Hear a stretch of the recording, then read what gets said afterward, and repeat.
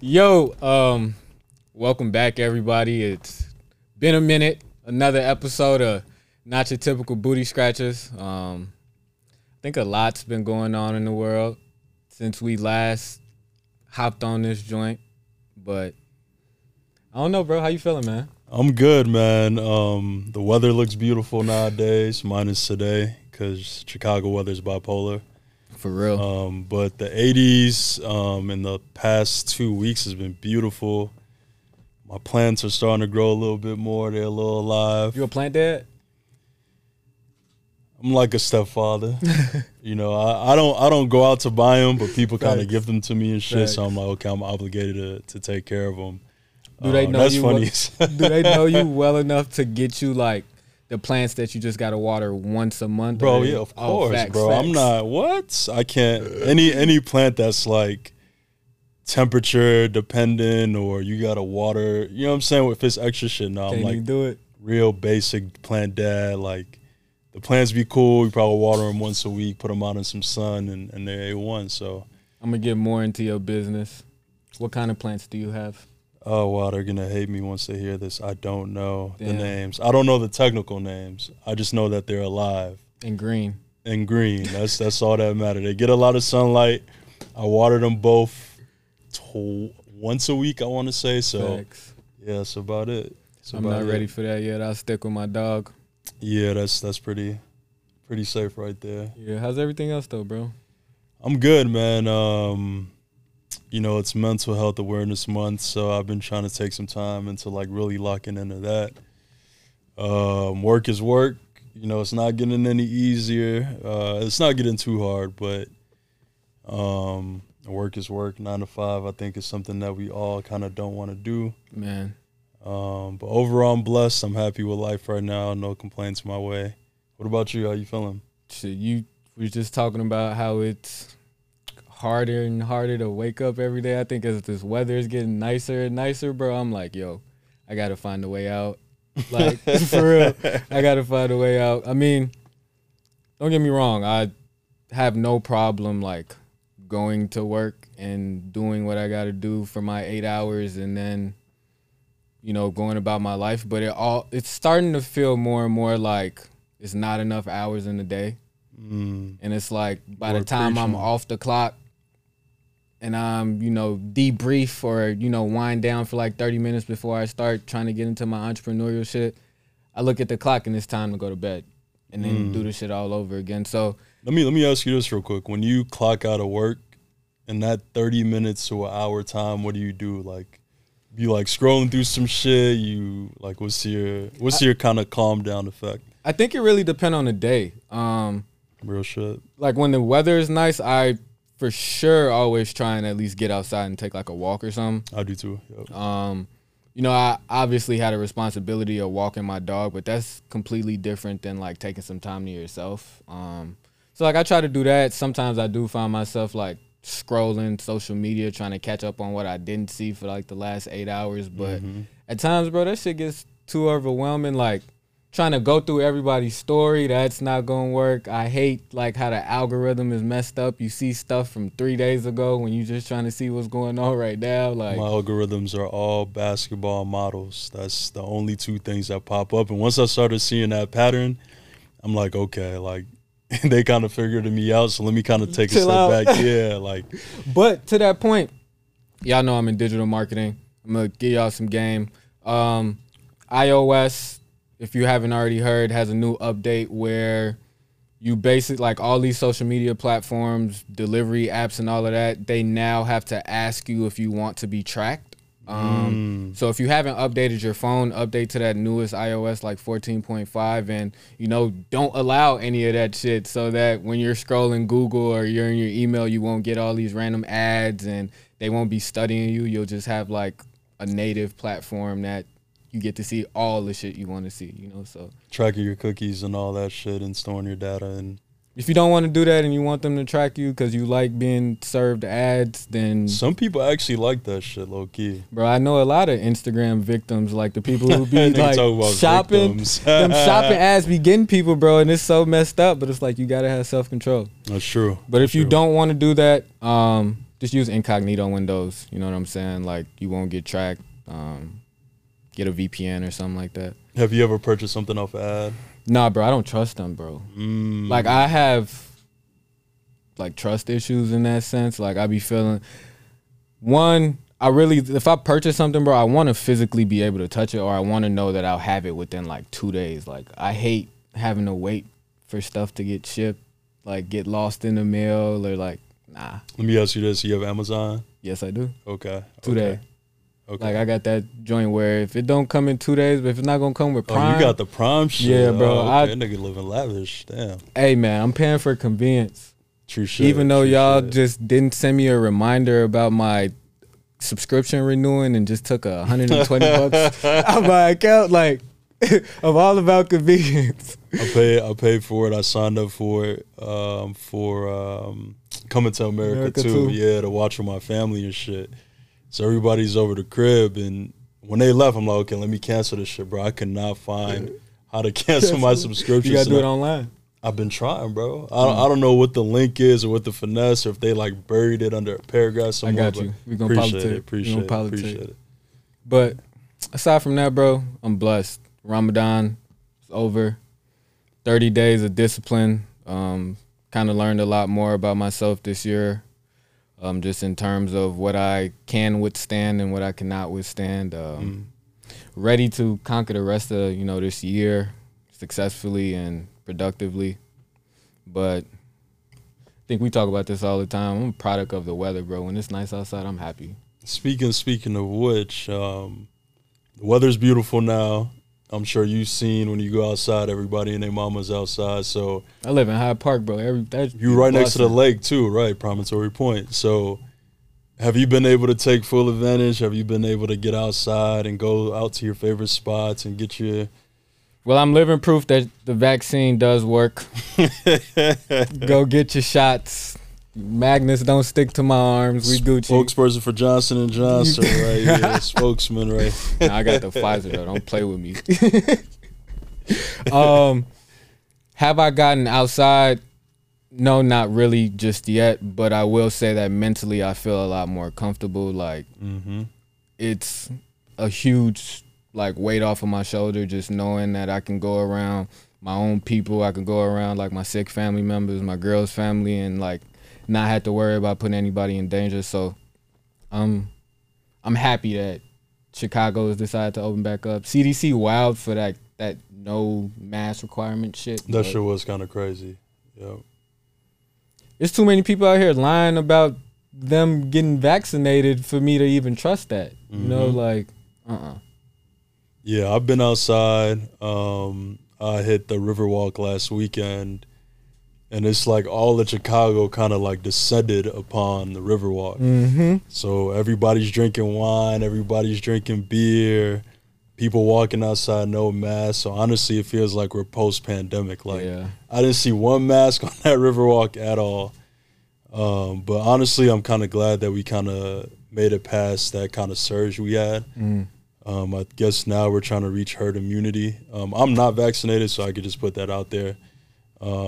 But I kind of practice the same kind of, mask policies, social distancing, all the PPE, stuff like that. So I feel pretty healthy. I'm glad to be outside. I got to go to the Bulls game, which was dope. Ooh, how was that? They played Brooklyn. KD nice, bro. Man.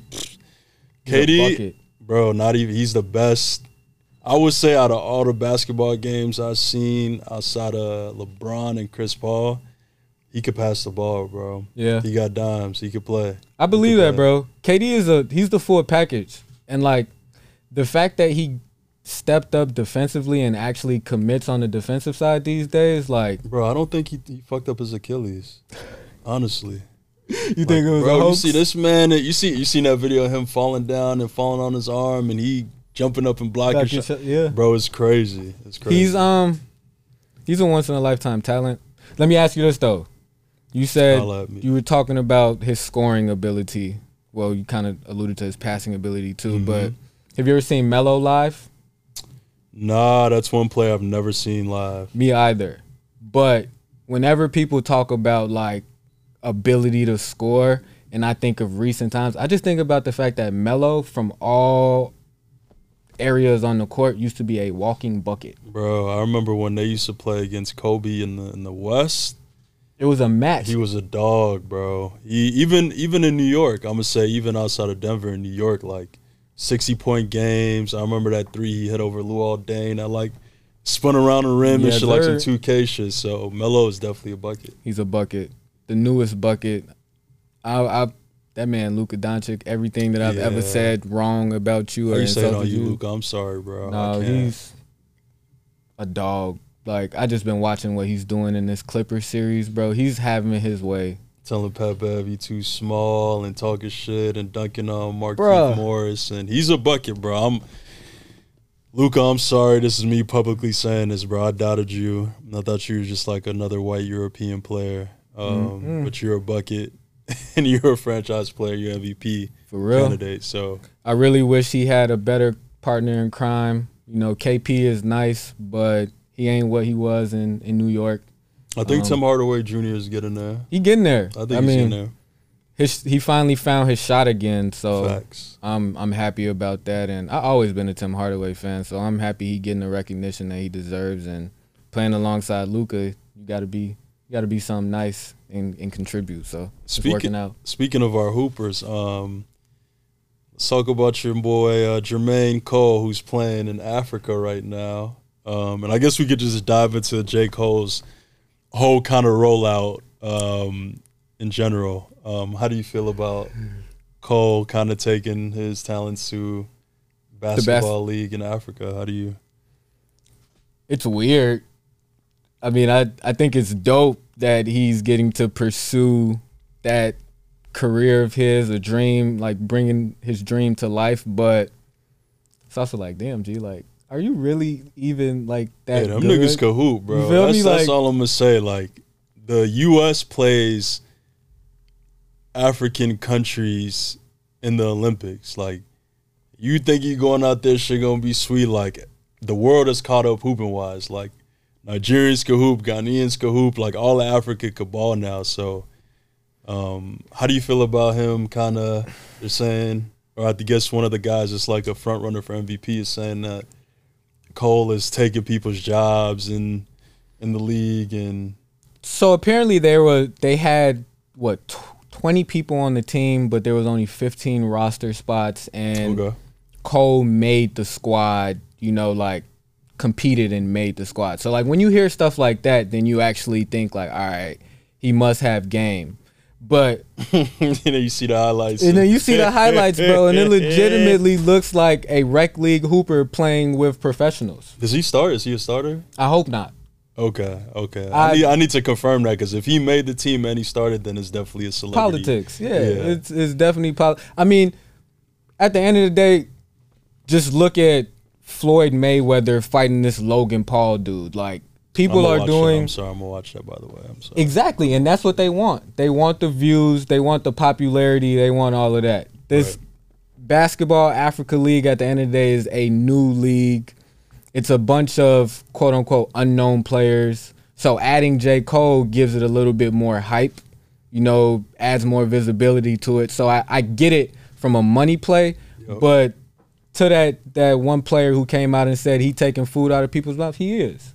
You know, because I'm pretty sure there's somebody else who didn't make that roster spot who will right now give J. Cole 60 points. And I'm sure, like, something that homie said too that I thought was real important. He was like, I live in a basketball world. I don't live in a celebrity world. So the person's spot he might have took, like, their life might be just basketball. Like, that might be their purpose. Yeah.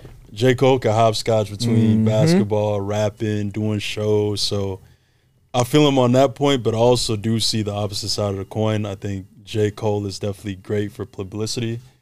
I think Luol Deng is involved in it too, so shout out to him. Just trying to get, more basketball attention in Africa. Yeah. We've had, even though Giannis claims he's Greek, Giannis, Joel, players like Hakeem, Dikembe, all those guys. So shout out to them for putting the spotlight on Africa and kind of reaching into the talent pool there. The right way.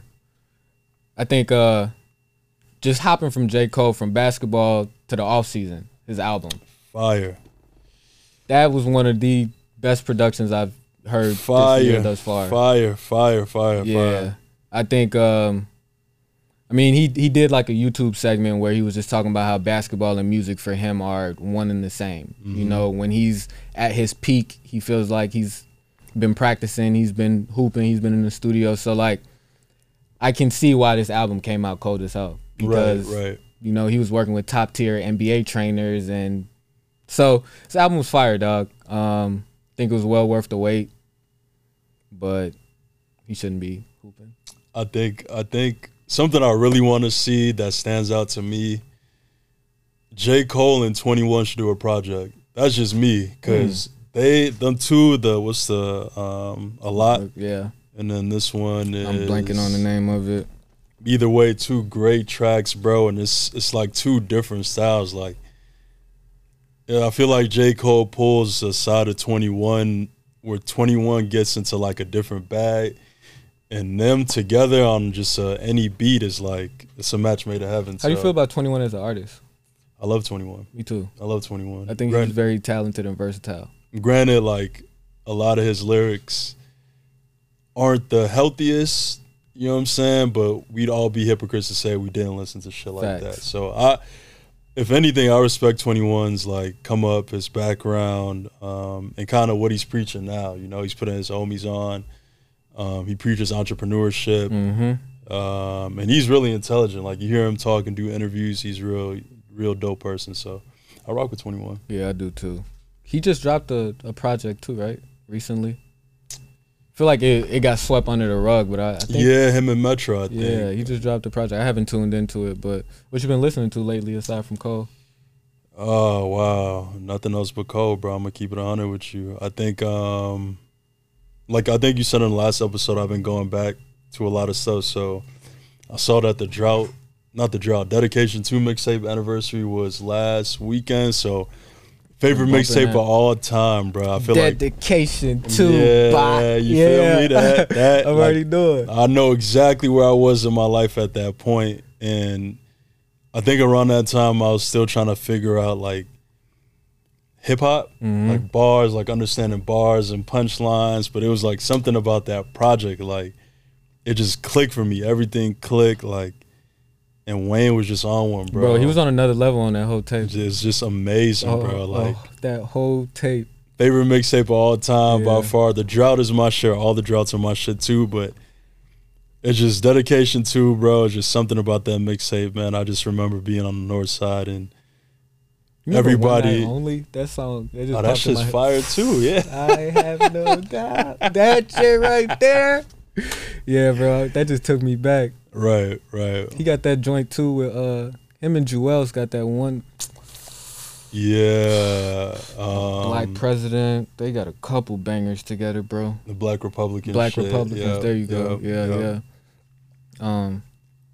Drought. Man. You ain't check out Nudie tape? Young Nudie?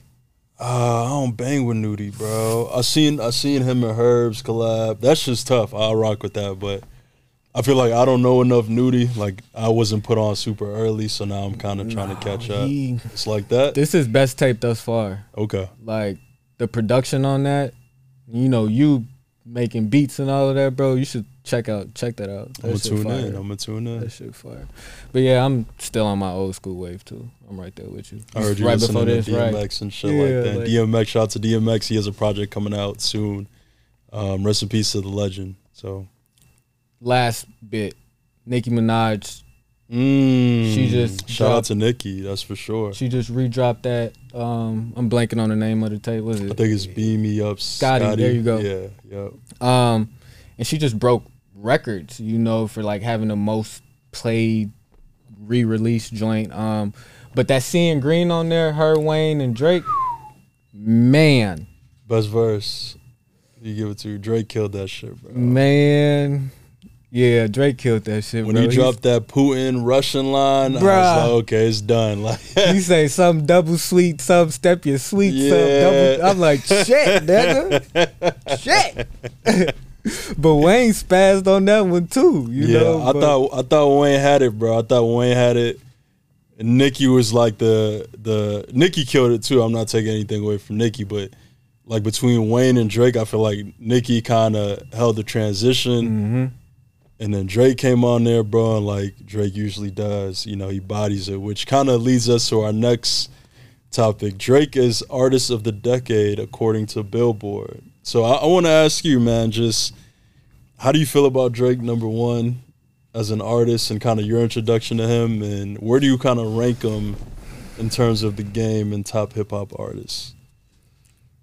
The light-skinned Canadian with the fake accents. Where do you put Drizzy in? On one end, I love Drake, and I say that he is one of the best artists the game has ever seen. 3,000% agree. On the other end, I sometimes feel like Drake is a culture vulture.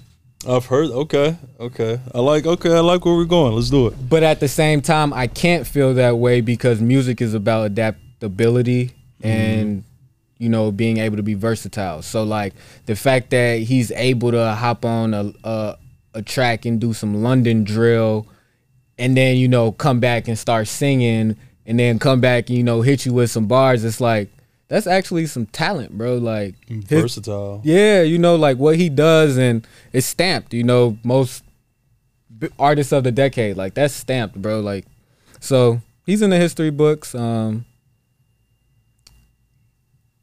Do we know if he truly writes everything? See, and this is, I'm happy we made it to this point. This is the thing with rap music, like, I guess major artists, like a lot of times, I guess outside of like you can exclude like a Nas or a Jay-Z, but I feel like for major records, there's always writers in the room. Like you need to have people to bounce ideas off of, whether it's like your engineer, whether it's other rappers in the room. Like a rapper might, like you might, Hov might say something and Beanie Siegel be like, nah, say it like this and scratch it and move this here. Like that's a part of the game. Now, when we talk about reference tracks, like that's different. That's like you basically, a nigga giving you the sauce and you running with it because your voice sound better. That's a different ball game. Right. But I will say this, I respect Drake because I feel like everybody in hip hop is trying to take him down. Yeah. I love Meek. Meek is one of my favorite artists. Meek tried to take him down. Puff tried to take him down in a way. Who else? Swizz got some smoke with him. And it's just like people come for Drake left and right. But when that back-to-back dropped, the world was quiet. Pusha T came for Drake. But Drake, I feel like you had to get personal with him. Yeah, like, you know, like Drake is a once in a lifetime artist. Yeah. That's a gold mine for Wayne. For real. Yeah. Wayne, and shout out to Wayne because he's a visionary for Nicki as well.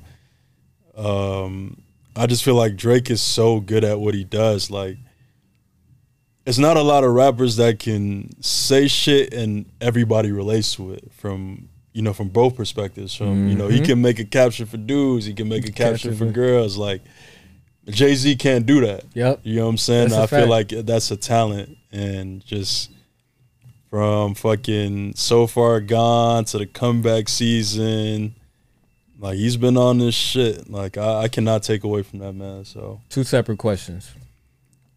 Best Drake tape or album, in your opinion? And then your favorite Drake tape or album? I think mine might be the same one, man. For real. I think I know Take Care is like the consensus, but Nothing Was the Same to me is like amazing, bro. Like, I swear. That intro with the beat flips and bro, like 40 killed that, Drake killed that, and he's rapping, like rapping, like rapping. Real shit, like the Drake that people wanted. Like, we want you to rap, we don't want you to sing. I feel like he accomplished that with that album, and I think that's also my favorite. But me personally, my favorite kind of Drake is like no hook, just rap. Like, that's my favorite. The 5 a.m. in Toronto or whatever, Calabasas shit. Like, when he does that, that's my favorite type of Drake. So what is it for you? What you rock with? I'm tied between Nothing Was the Same and Take Care. Take Care is great, bro. I think this may be like left as hell, but I think my favorite Drake song ever is Houston, Atlanta, Vegas. Okay. Controller? It's not Controller. Oh no. That's a great song. It is. That puts you in like a certain vibe, like, yeah, bruh, it's different. It's different. I think that's yeah, when they come man. in, yeah. But oh no, that's Lust for Life. That's what I'm thinking. Houston, Atlanta. Vegas, Okay, yeah. Houston, Atlanta. Okay, yeah. That, but the whole So Far Gone itself, bro. Like, what's the joint he got with Lloyd on there? The little slow song.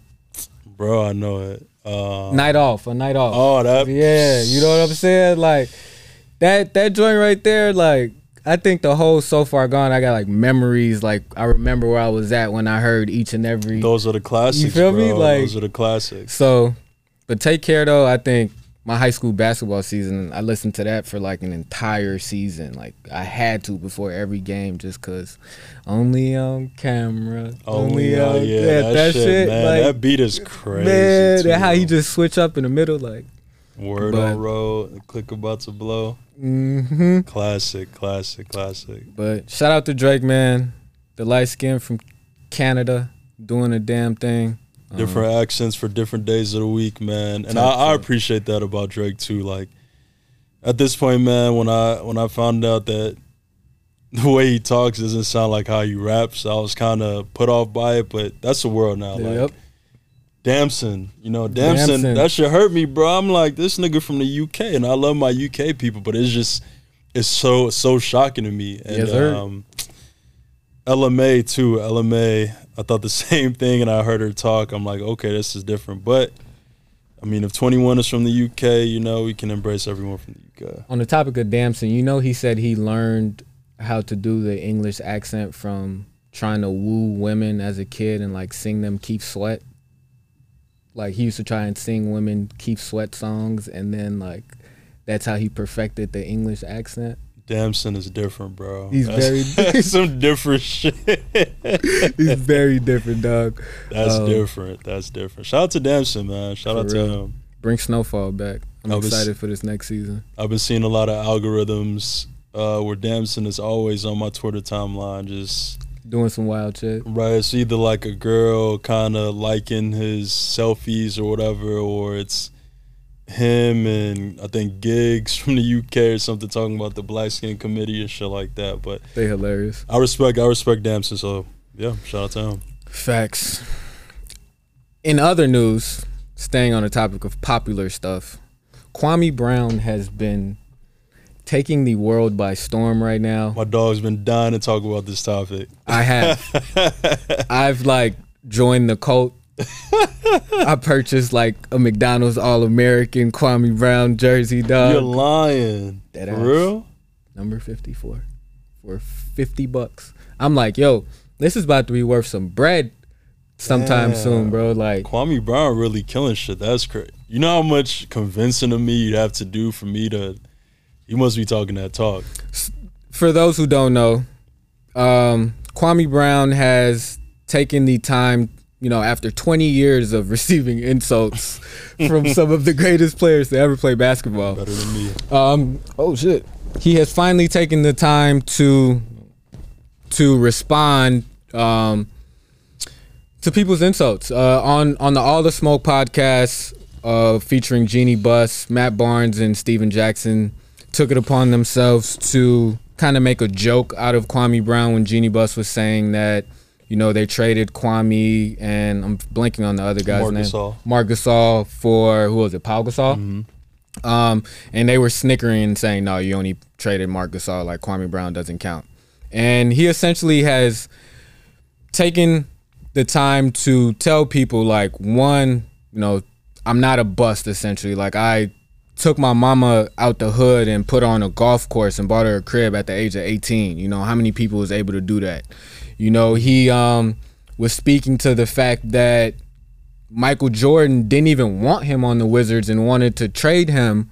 So he was kind of in an unfortunate circumstance in which he was never groomed or develop to become what he could have been. You know, and granted, he should have done it by himself, but you're in the NBA, you're supposed to have people, you know, kind of like pushing you. You're an 18-year-old kid coming out of high school. Number one draft pick. Number one draft pick. On top of that, he has also been speaking to the fact that the media pits black people against other black people in an effort to gain traction and gain views. So like this All the Smoke stuff is really them putting down other black men, you know, for their own glorification, which isn't cool.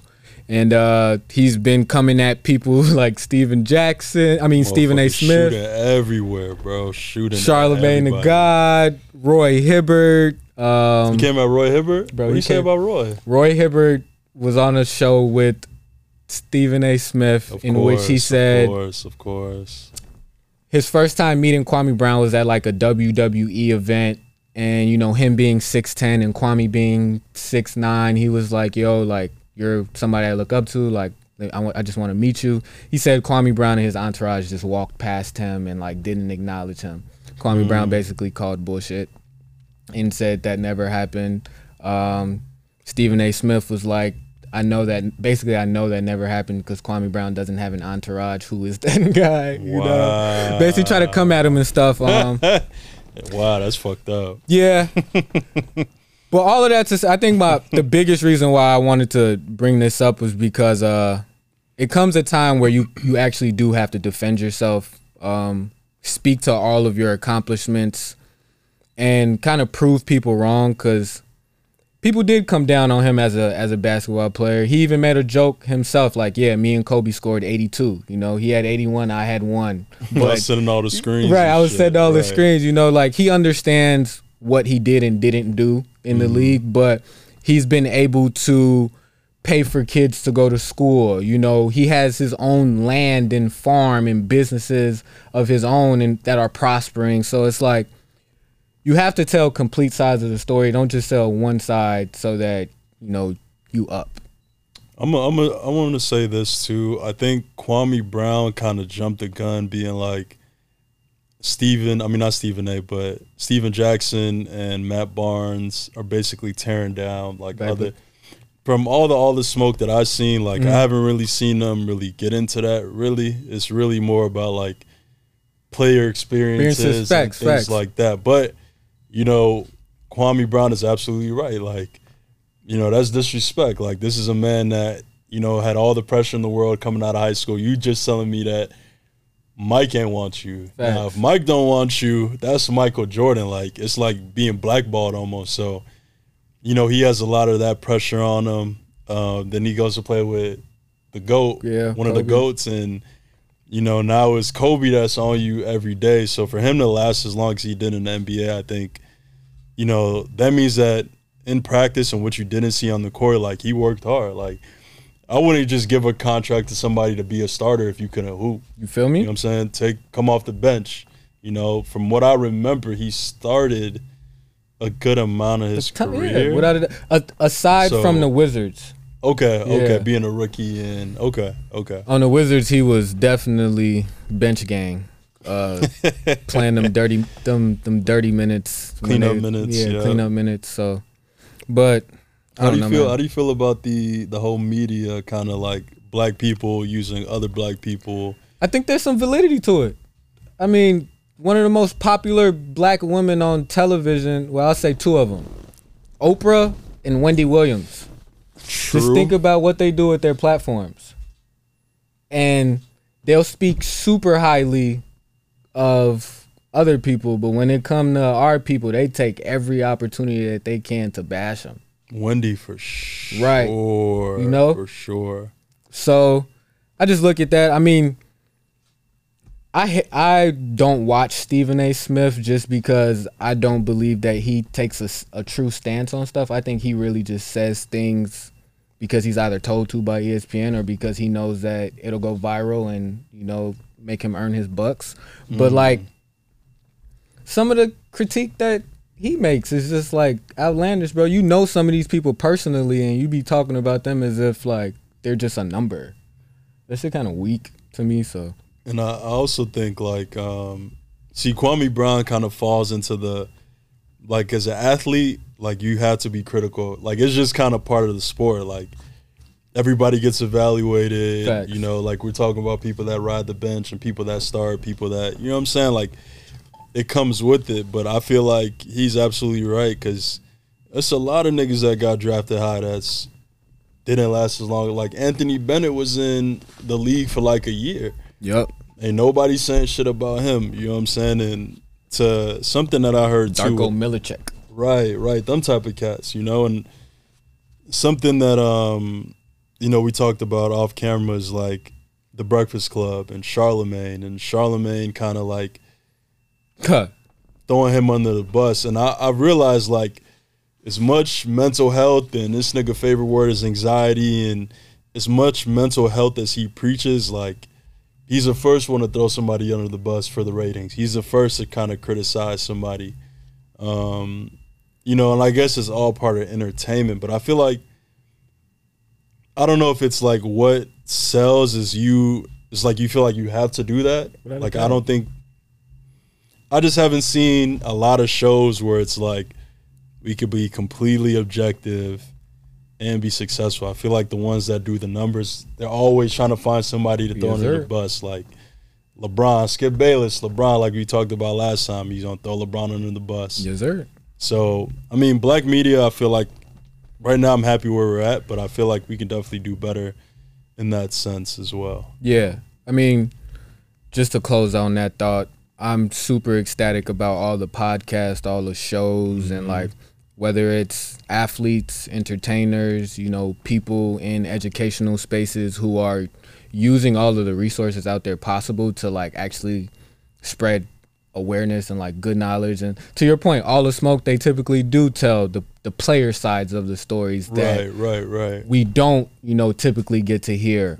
So like all of that stuff is amazing, that we finally get those perspectives. I just think we need to be very particular and kind of guard the things that we do share like in a public light, or like the things that we do say about people who have families and stuff like that. Because at the end of the day, like, you don't want nobody's kid to get made fun of in school because of something an analyst, you know, said about their parent. Like something your dad did 20 years ago, and like you taking a heat for it. Like, yeah, you know, like that shit kind of whack. But like you said, bro, it's part of the game. It's part of the job. You sign yourself up for this when you put yourself in the limelight. I think Kwame Brown has the greatest IG live run probably Man, in IG live history. Bro. I'm subscribed to his YouTube channel. I gotta get in tune. I'm trying to think who else might have had a good IG run. I think Kodak had a good one where he's staring at the microwave. I thought that one was hilarious. Tory Lanez did. Tory Lanez with Quarantine Radio was real good.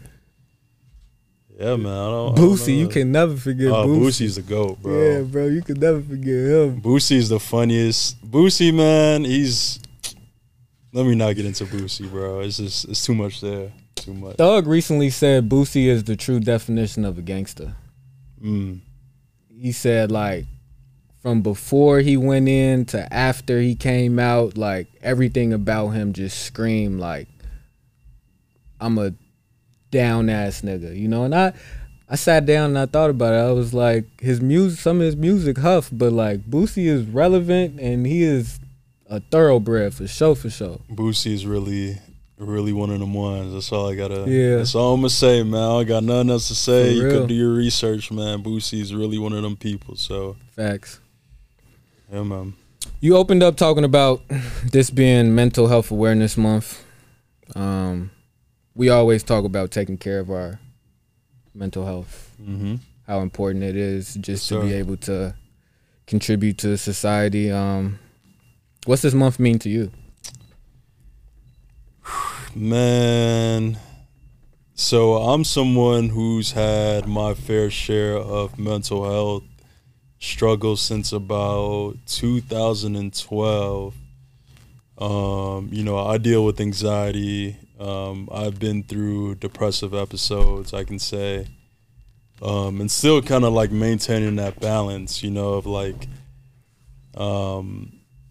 showing up as your best self for the rest of the world, but you know, also like struggling with internal shit too. So this month means a lot to me, and mental health in general just means a lot to me. Like, I realize how, you know, we come from real traditional backgrounds. Like, I remember trying to break down on my pops one time. I'm like, man, you know, I was in school and I was just like stressed out about shit outside of school, and I didn't really know where it was coming from.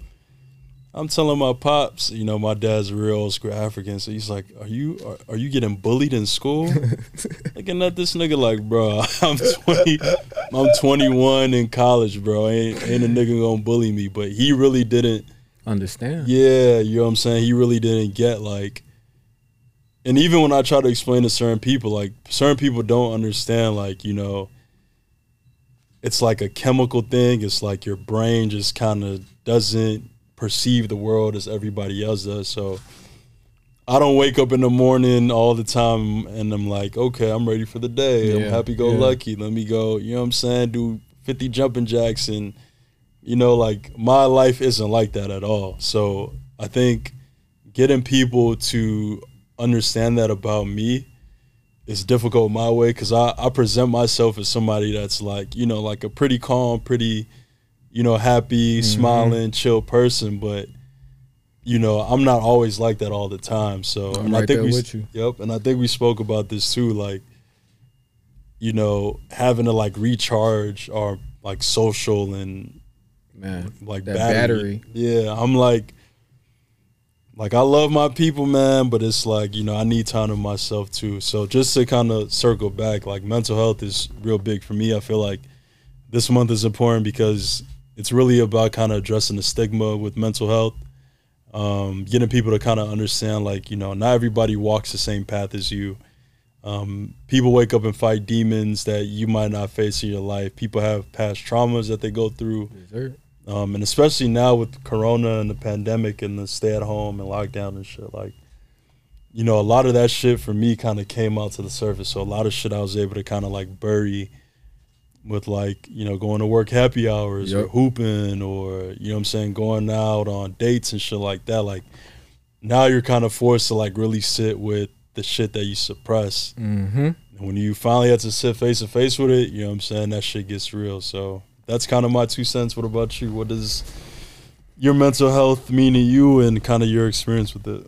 Yeah, I'm not going to repeat the same things you said because I agree wholeheartedly, but just growing up in a traditional, like, African household, you aren't really brought up focusing on your mental health. You know, like, if school was tough for you, like, they didn't understand because the way that they grew up, it was just like, you go to school, you do your schoolwork, and that's it. Like, it's no extracurriculars. Like, you shouldn't really have to worry about what your friends are saying because at the end of the day, you're going home to your family, like, who matters most, like, type shit. So it wasn't until I got to college that it was probably like my senior year in college that I kind of realized that, like, a lot of the anger and shit that I had inside of myself was just like built up from like not knowing how to communicate, you know, effectively, or just like internal battles that I was just having with myself, and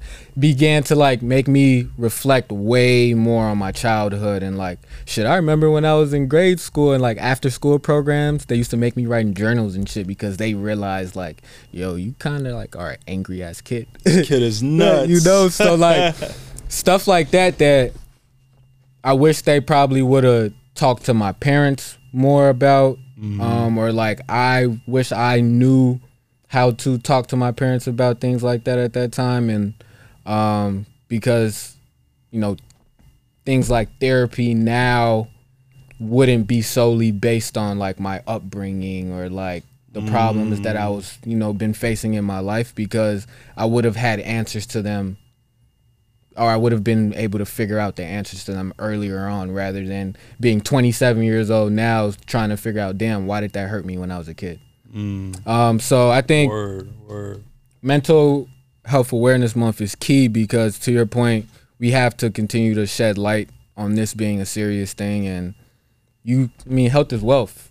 Ain't no wealth without health. You know, like, that's a saying that me and my dad say all the time. And I see how he stresses over work and life, and it lets me know that that's not how I want to be.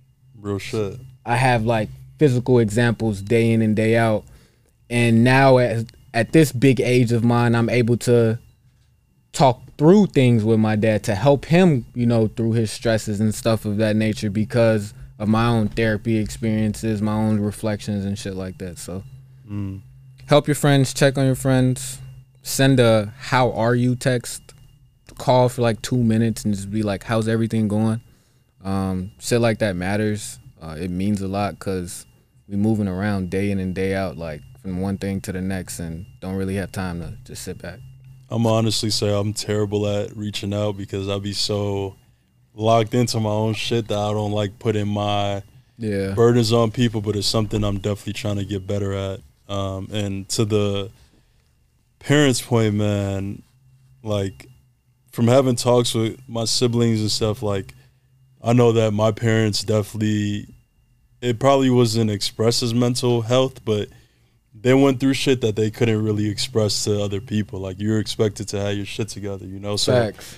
I wish my parents would go to therapy. I wish my mom right now, you know, today could see a therapist. Not because it's anything wrong with her, but just because, you know, like it'll just give her somebody to bounce ideas off of. You know what I'm saying? Like church, my mom swears by church, goes to church, you know, lays her problems out to God. But I think sometimes you need that kind of like human interaction. Be like, yo, you know, my kids are getting on my fucking nerves today. Like, or, you know, my husband is being annoying, or this lady at work is bothering the fuck out of me. You know what I'm saying? And my mom, you know, she'll tell me because, you know, when my mom calls me, it's never about me. My mom just want to talk. I just be like, yeah, ma, okay, cool. Big facts. You know what I'm saying? But it's. I wish that, you know, her generation wasn't so removed that she could be like, okay, yeah, I'd love to talk to a therapist. So I think I was just about to say, bro, our parents are so religiously like strong and like dependent on it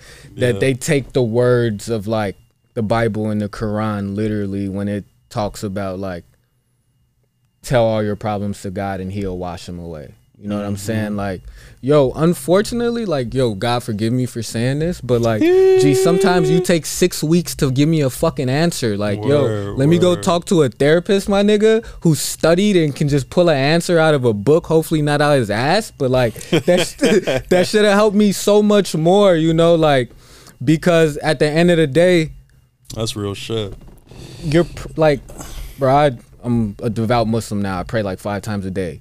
And it's like, I understand the power of prayer, bro, but you have to look for the signs just as much as the signs are looking for you.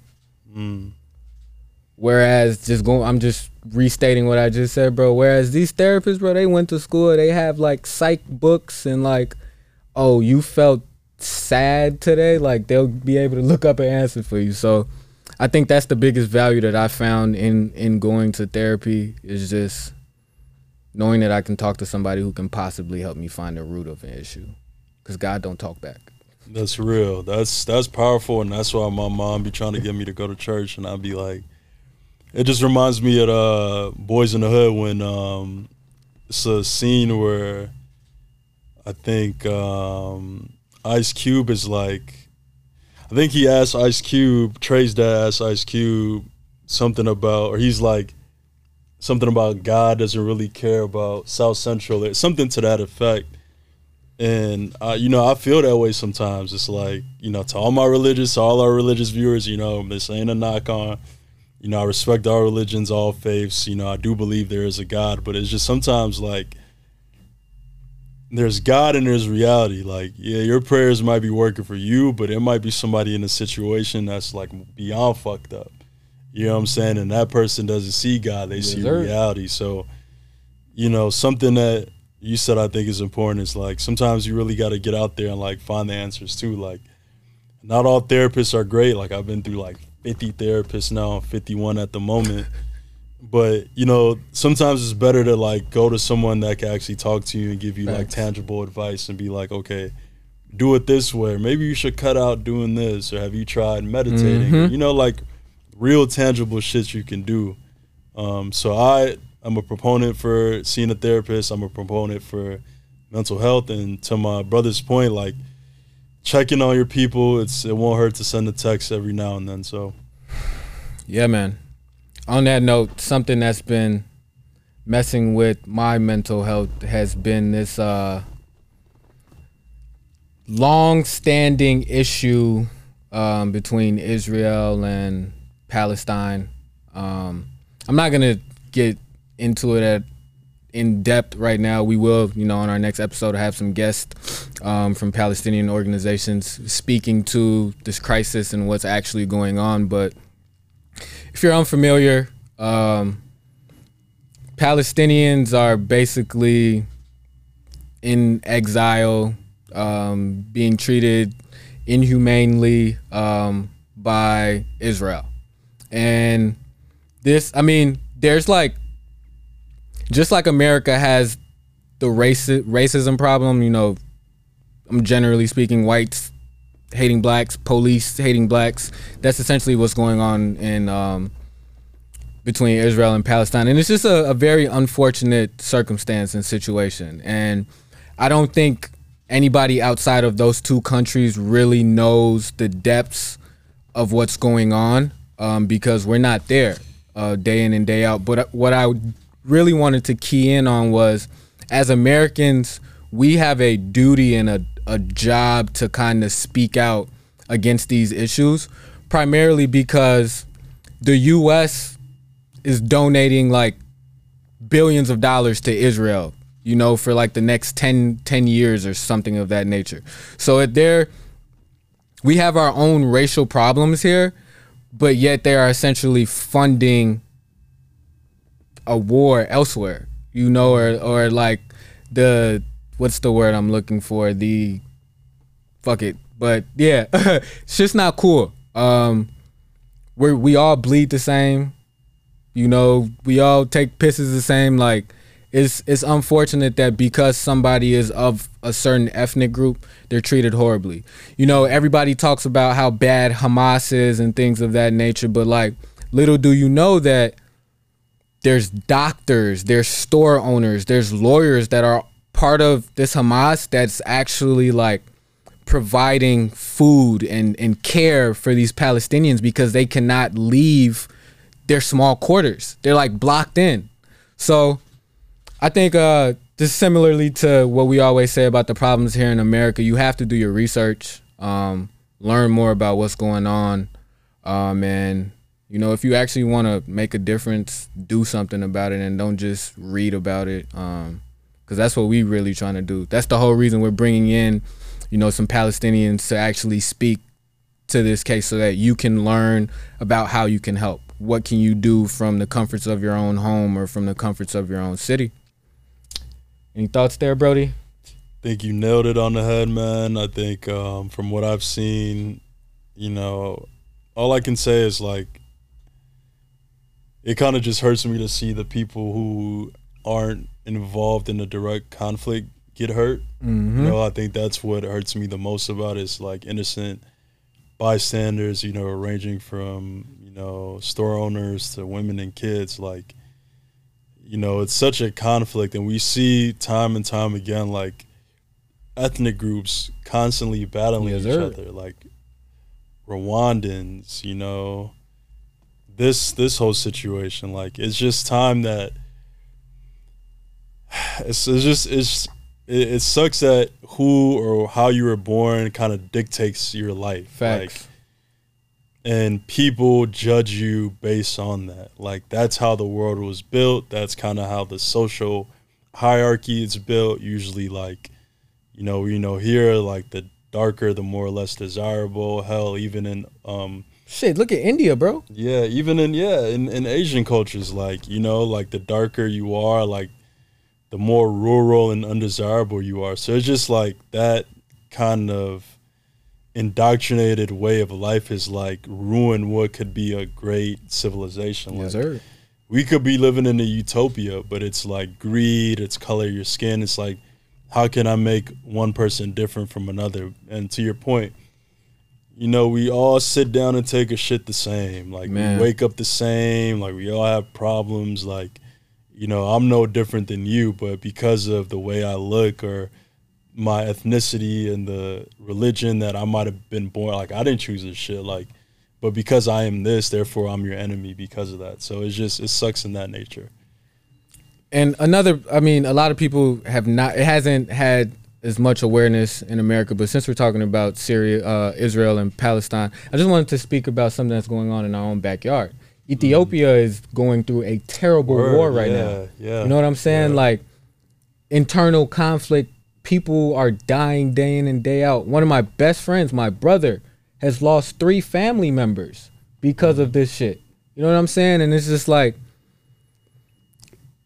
to your point, bro, it's because of racial divides, religious divides, and it makes no sense, bro. Like we're put on earth for the same goals and objectives. Like let's just accomplish that shit, bro. Like we not doing nothing but making life harder for ourselves. So, and I think just to kind of wrap that up too, I think a lot of our grievances are based on history, like, you know, shit that's happened in the past that we had no part of. Yes, sir. You know what I'm saying? Like, I'm sure like the, you know, stuff happening in Ethiopia has a historical context in it. Israel, Palestine has a historical context in it. It's time for the new generation, like the younger, you know, the new guys to be like, you know what? This is how our OGs were giving it up. Let's dead that shit. Let's start over. Let's start over. You know what I'm saying? Because just because 1,000 years ago your uncle might have murdered my uncle, that doesn't reflect of, you know, our relationship today. So like, let's do the work to get everybody on the same page. I feel like a lot of people hold on to like, you know, past, like, okay, this person did this to me, woo out the bam, so, you know, smoke for life. But shouldn't even be like that. Yeah, we live in a society now where it's like, it's a lot of culture blending. Like, it's time for us to really come together and kind of dead the wrongs and let's forgive each other. You know what I'm saying? It really shows some unity, get together and work with each other. So Zersky. That's what I got on that. Yeah, man. On that note, unity, working together the last year, since the death of George Floyd, we've kind of seen more unity amongst our people. Unfortunately, circumstances in the world haven't changed because there's still been more police brutality. But I think as sad as it is, George Floyd's death changed a lot of things for the better. It spread awareness across the world that these police, not all of them are evil. Some of them have their own personal vendettas with people that they feel like they can just take it out on normal citizens. But I like the way the world's going in terms of black unity, Black Lives Matter. Rest in peace, George Floyd. Man, rest in peace, George. The most recognizable face probably, like, in America. Like, I know that face, like, I feel like I could close my eyes and draw George Floyd's face. Yes, just sir. like the amount of times I've seen his picture and his image, and like we speak on mental health. Like, I was kind of going through not a rough time, but shit was kind of shaky for me, and then this happened. And it was like my mental health just like shot down. Yeah, because I saw the looting, like, in the neighborhood I was living in at the time. Like, I seen people running out with shopping carts and shit, and I'm just looking like, yo, this is crazy. Like, this ain't what life is. Yeah, like, just driving through it. I actually think I came to see you that day. Low key. I think I actually came to see you that day. Yes, sir. But yeah, it's just kind of like. Oh, I remember, because I was looking at it from outside my apartment. Yeah, that shit was out wild. the window. Yeah, Yeah, facts. I didn't even know if I could park because motherfucking police on horses chasing people. But anyway, like, just that whole scene that whole time frame is just so, like, etched in my mind. Like, I'll never forget George Floyd, and 2020, I would never forget that year. And like you said, I like the way that we're trending, but we still have, like, a lot of work to do. There's still cases going on. Yes, sir. And we can get right into it. I got Ronald Green, who was murdered in, I believe, Louisiana. Yeah. 49 years old. Another case of police brutality. But what's really unique in his case was, there was a Shit's cover up, like a directed cover up to his death. I'm not sure if you want to share anything about it. Man, bro, that shit just sad, bro. Like, I didn't know about it till you sent it to me. Honestly, I had no idea. Shout out to Megan Good. This is the type of awareness that needs to be spread. You know what I'm saying? This story was covered up, like you said, for 2 years. 2019. Yep. If you have the stomach for it, I would say watch the video, because you hear this man crying and pleading for his life, right, referring to the police as his brother. I am your brother. Right. Why are you doing this to me? And I think, to me, when I heard that, bro, it was kind of sick, because it's like, as a human being, if you hear somebody like crying out to you, like, how can you just move past their cries and not try and see what's going on? Same like as George Floyd crying out for his mom. Same thing. Tased them, you kicked them, you did all that wild shit for reasons that he don't even know. Like, it's sad. We trying to not get away from all this sad and heavy material, but we have to use our platform to talk to you about what's going on in this world. We wouldn't be doing our jobs if we weren't spreading awareness about fucked up police brutality. And I'm not one of those people saying that all police are evil, because I know good police officers. Shit. The other day, like during Ramadan, I was talking to one because he said, you and your father look like kings. We was in our fits, you feel me? So like, started conversations. There are some nice ones out there. This is these evil ones that make it hard, that make it scary for you to get pulled over by a police officer. Like, I was just talking to my sister about that. Like, getting pulled over is like, I wish I could get pulled over and not have to go through the process of, damn, let me FaceTime somebody so I don't get, you know what I'm saying? Like the fact that that's a part of like what we have to teach our kids now is insane, and what we have to go through is insane. And man, to Ronald Green, man, rest in peace. To my brother's point, I think it's really important that we do kind of speak on this. I know like a lot of our topics have been like super heavy, but that's kind of the state of the world, and we'd be remiss not to talk about that shit, because we are black men. Like, we'd be crazy not to talk about this shit. We go through this shit every day, to be honest. I'm saying though, and like to your point in the video, like the man is pleading out, saying like, I'm your brother, why are you doing this to me, blah, blah, blah. They told his family that he died in a car crash. And when body cam footage came, you could see officers audibly saying like, we had to beat the shit out of him. We got his blood all over us. I hope he doesn't have AIDS. Yes. Like, I forgot about that comment. Yeah, like I'd be crazy, or we'd be crazy to sit up here and not say anything about that. Like, it could have been like, say there weren't body cams, say that there wasn't someone there to record George Floyd, saying like, these are cases that would have been just another file in the cabinet, boom, and that's that. Like, you would never know. And these motherfuckers would be collecting their paychecks, going to work every day, acting like they're the most outstanding or upstanding officers, when they're really pieces of shit who murdered a man and are trying to go back to work and cover up for each other without taking any accountability. And ensure that they get their fucking pension. Right, bro. And it's sick, man. Like, like if you're a police officer, I feel like you should have some type of like morality to you. Like, you didn't sign up to be a police officer to be fucking training day type cop. You know what I'm saying? Like, you have a moral compass. Like, you killed a man. Tell the truth. That's not a lot to ask. Like, the man died. Like, y'all trying to cover up for each other because you know what you did was wrong. That's all I got to say about that. Rest in peace. It's interesting that you mentioned, the thought process of like, if I get pulled over, do I have to FaceTime somebody? Should I call somebody? Low key made me think about a lot of these modern day TV shows that are like set in current times. If you pay attention to them, whenever like a black girl or a black man is getting pulled over, they intentionally make sure that they make a phone call like to a loved one.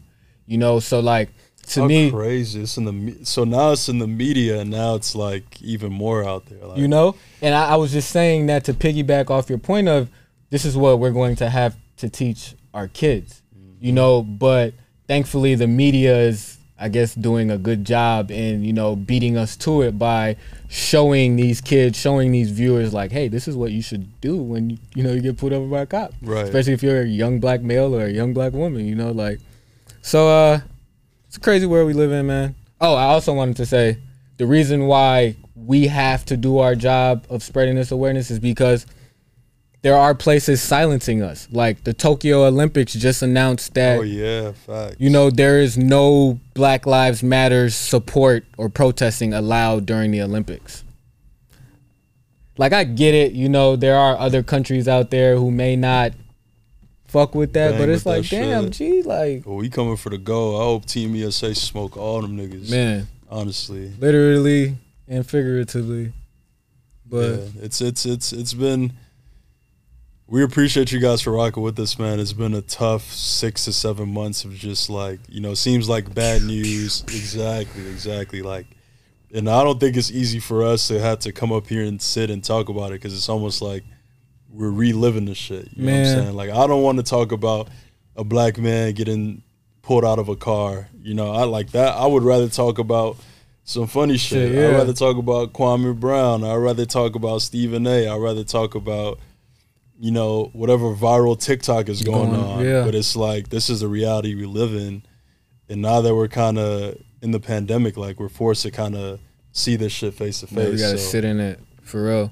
But to our opening point, the world is opening back up. Hopefully, like, we have way more interesting and lighthearted content for the peoples, man. And y'all get to see another side of us that, you know, you haven't been seeing all the time. I feel like they really just be getting our serious,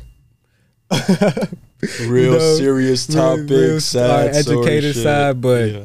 for those of y'all who know us, you know that this isn't us majority of the time. This be guy's fucking actually around. a fucking nutcase, man. I love Dooley. Dooley be saying the off the wall shit that you really can't say on camera, but Hey, somebody gotta say it. I mean, that's why I love him, though. You Shit, know. So. my mama told me as long as you being respectful, say what you gotta say. So, with that, man, appreciate y'all. My brother just wrapped it up for us. What's Gem this, House 7 Studios. Down? 7 down. This will be number 7. Seven down. Oh. Tune in for more, man. Appreciate y'all. Love y'all.